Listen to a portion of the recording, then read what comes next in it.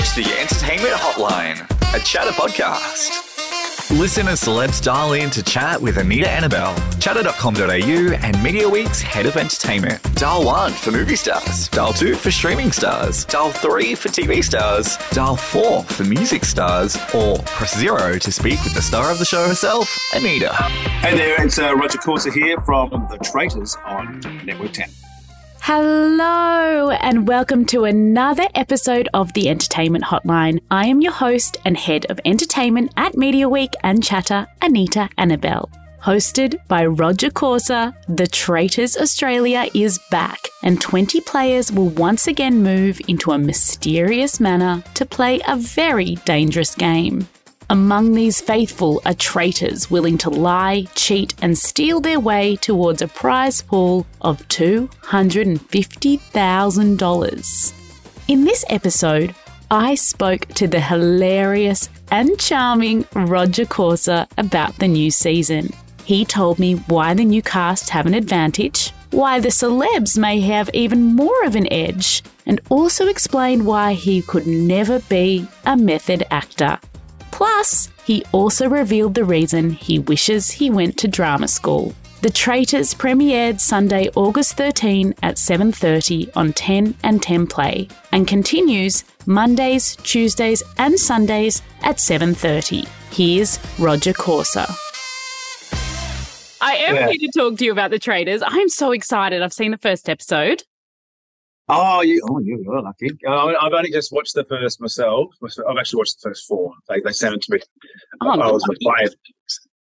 Well, I have a little bit of, a little bit of sway, hopefully.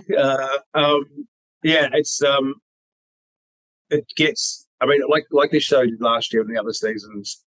The first episodes, it's great, but you need to sort of, a few things need to happen, obviously. Once the shock of losing the first person and, being banished, which they always usually get wrong, and the first murder, then, it's really kind of game on.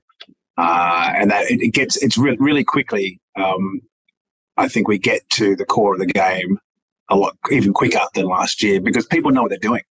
Yeah, they've seen the past season, of course. Do you think they had an advantage? Well, last year it was all unknown. People applied to be on the show not knowing what it was. They were explained to in interviews. They're all interviewed, obviously, but still, they haven't seen it. They don't know what it is. I think maybe one person had tried to look up, the non-English speaking for the Dutch version, but beyond that so everyone was on an even playing field, of naivety, I suppose. But this year, because. And you look at Annabelle, she's quite blatant going, no one knows more about this show than I do. I've seen every English speaking, I've listened to every podcast, and you've got that, but then you add in the fact that we've got, dare I say, career reality contestants. Celebrities, yeah. Celebrities, who not only know how to immerse themselves in this type of game and start the gameplay straight away because they are sort of celebrities and they've done this and then they've done the media afterwards and they have done interviews and they kind of know how a show is going to be put together and they have a knowledge of what works on screen. So they bring a version of themselves which they know is going to get screen time. That's such a great casting choice. Yeah, I think because I haven't been a contestant and it's not, I haven't. This is, my first term at hosting. I think it's like certain, it's like shock jock radio. You can't sit on the fence, isn't it? You have to have an opinion. You know what I mean? So even if that opinion is totally wrong, you've just got to put your foot in some camp. Because just going and and even in this game, sitting on a fence will get you banished or murdered. You sort of.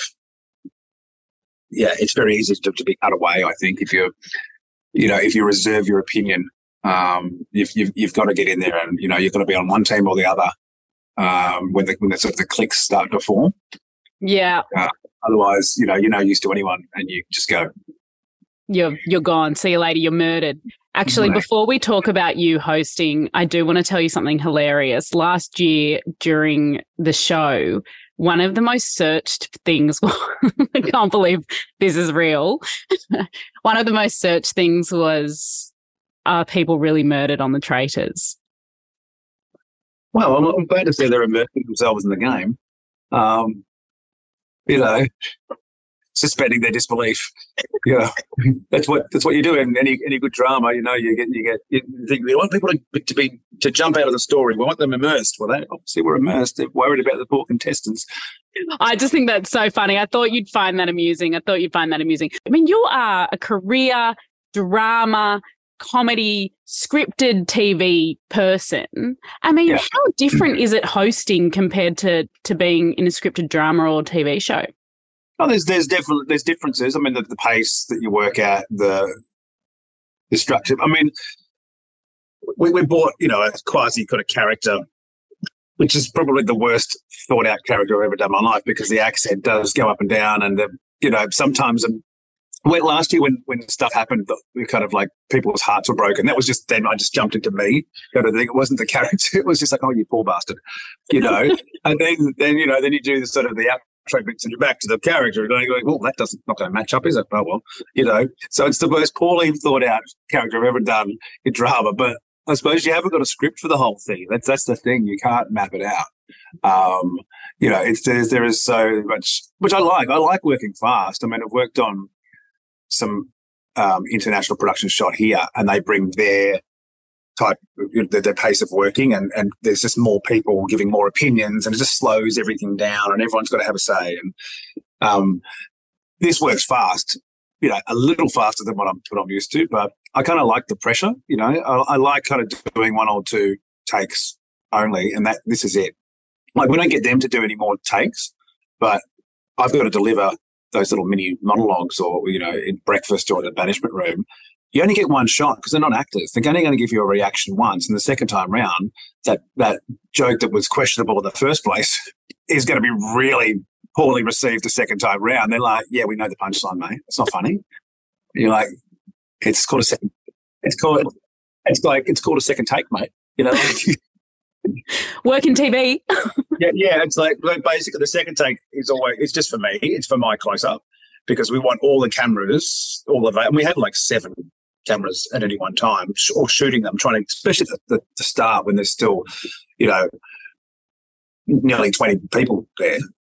There's a lot to get. So you get me afterwards, because I can just come in and tell them to go away and just do it at a tight shot like they're there and pretend.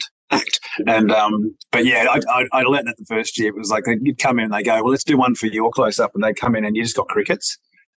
And I was like, you know what, I don't want to do it in front of them. They can leave, they can go, because I think it's like a comedian dying on stage. It's awful.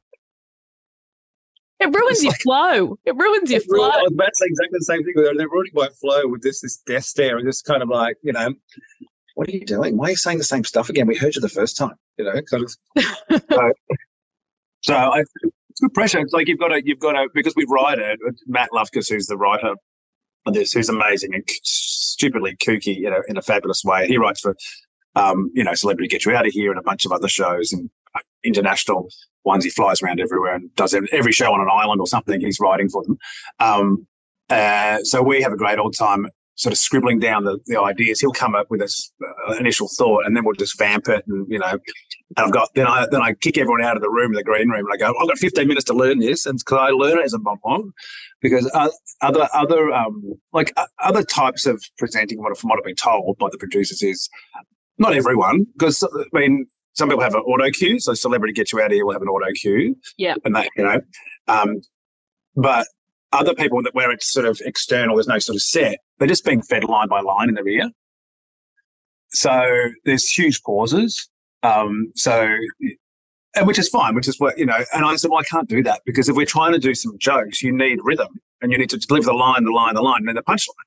So I can't stop, because then it's just going to be even worse. So I suddenly have to go, right, nick off out of the room, I've got to learn that. And so every morning learning this sort of monologue we've only come up with 5 minutes before, which is it's quite frantic, but it's kind of a fun pressure cooker to be in. Of course. I mean, one thing that I will say with these jokes, I mean, yes, they are a bit dad jokey, but I love that from you.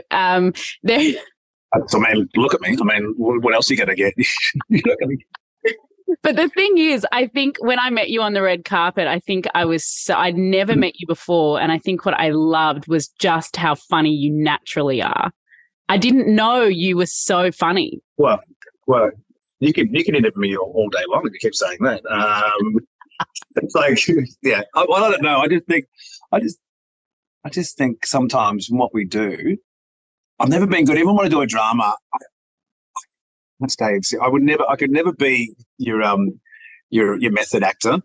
We're playing pretends, you know what I mean? Like have your moment just to jump into the character and say, hey, listen, give me 15 minutes before I'm about to go and murder someone in a scene or whatever.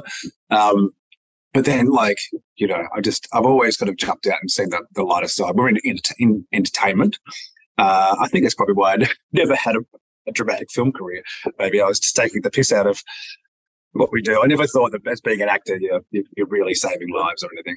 But we're here to make people make them feel stuff. Sure, make them laugh. I think I come from that kind of, because I've done a multiple different things, and whatever comes along, I kind of say yes to. So I suppose I didn't do the drama school thing. I started out in rock bands, then I did a musical, did rant, and then I started doing advertisements. Like I did sort of Hyundai car ads for 10 years, and then voiceovers, and then hosting corporate events, and then it's like whatever. Your agent rings and you go, yes. We haven't told you what it is yet. I'm like, I don't care. Yes. But I love the fact that you didn't go to drama school. I think that's really, really cool because you've kind of gone the unconventional way. Yeah. I mean, I did when I got into acting. I thought, I wish I did go to drama school because you get I got all my mistakes were made on screen. So which I think accelerates your learning quite a lot. You quickly realize, and that whole thing where some people, I can never watch myself back. I had to watch myself back and be very critical of what I thought was lacking. I'm like, what? When I watch that person, why do I kind of feel it or get it or, find it engaging? And why, when I watched what I've just done back on the, some television show would come out, by Guesty on Water Rats or something back in the day, I'm just going, oh wow. Yeah, it's not sort of hitting the mark. So, so then I went away and got sort of one-on-one and private and sort of, read a bit and sort of went back and tried to fill in some gaps. But one thing, I suppose I came from a different angle with acting is because I'd done a film and television course, I had probably more of a holistic thought process about filmmaking or, making TV drama. How it's not just about, if you come from that sort of drama school stage perspective where it's kind of you and the script only and maybe a director, where I can just say that you're kind of a cog in the machine. There's so many other factors. It's such a collaborative thing, making something that's going to hit the screen. There's so many things, and your performance and your story, your performance, your portrayal of the character can change greatly depending on those other people that you're working with. Like you can do your job, and then what they do in post can dramatically, which takes they use can dramatically change what the end product is. So I think that's why I always sort of thought that my job is no more important what I do than the people around you. I think it's pretty noble, though. It's true. Well, it's just, but also I think it's true. Longevity. I mean, I think you end up having relationships with people, not just on screen, but the people behind us, and then you want to work with those people again, and they want to work with you, hopefully, because they realise it's collaborative, I think that's what, this is the only noble part of the podcast, by the way, and then I'll get back to the gags in a second. Gosh, you're being so nice. I'm a little bit shocked. Yeah. I'm like, who is this person that I was speaking to? Yeah, that's where the acting comes in. Yeah. Oh God, he's acting this entire time. No, I think in terms of what you're saying, it's so true because we need our cast and crew, and I that's why if I get interviews with creatives, I'm always like, yep, give them to me immediately because they're all a big cog in the wheel. But with the Traitors, back to the show. Are you working with the same cast and crew as, sorry, not cast. Are you working with the same crew as last year? Yeah, cool. Same production, pretty much. I mean, there's a couple of people that, it always happens, people, aren't available because they've already got gigs, but, it was good to get the team back again, and I'm in really safe hands. What's great about the guys at Endemol Shine is when they pitched the show to us, they said, we want you to bring what you want to bring to the role, because I had sort of said no to other hosting roles that were a bit straighter, and because this was so theatrical, and they sort of went, you can do what you want. And then even as we started, we didn't really know what to expect because it was new. When we started sort of finding this, let's sort of pretend that, I'm the lord of the manor or the owner of the hotel, and it'll just, we've got this big family history and all this ridiculous stuff. They're like, sure, do it. And we're like, well, we're not even sure if that's going to work. They're like, just do it. They were fine. Like they were really, they just wanted to hit a few sort of key points. Let's just hit that and hit that and hit that. And because Matt's so great and he's got experience, they were just happy for us to kind of, run with it a little bit, which is so fun to come to work when you've got a little bit of input and creative freedom to do what you want, Absolutely. In a structure which you wouldn't think would have it necessarily. Well, it is such a great show. If you can believe it, I only had 20 minutes to talk to you, and I would love to talk to you longer. My God. I have so many more questions, but thank you so much for popping on today. And I know that you were very busy this morning doing drop-offs, so. No worries. Good to see you again. Thanks for calling the Entertainment Hotline with Anita Annabelle. You can find us on Instagram at the entertainment_hotline pod, or visit us at chatter.com.au. The Entertainment Hotline with Anita Annabelle is a proud Chatter podcast.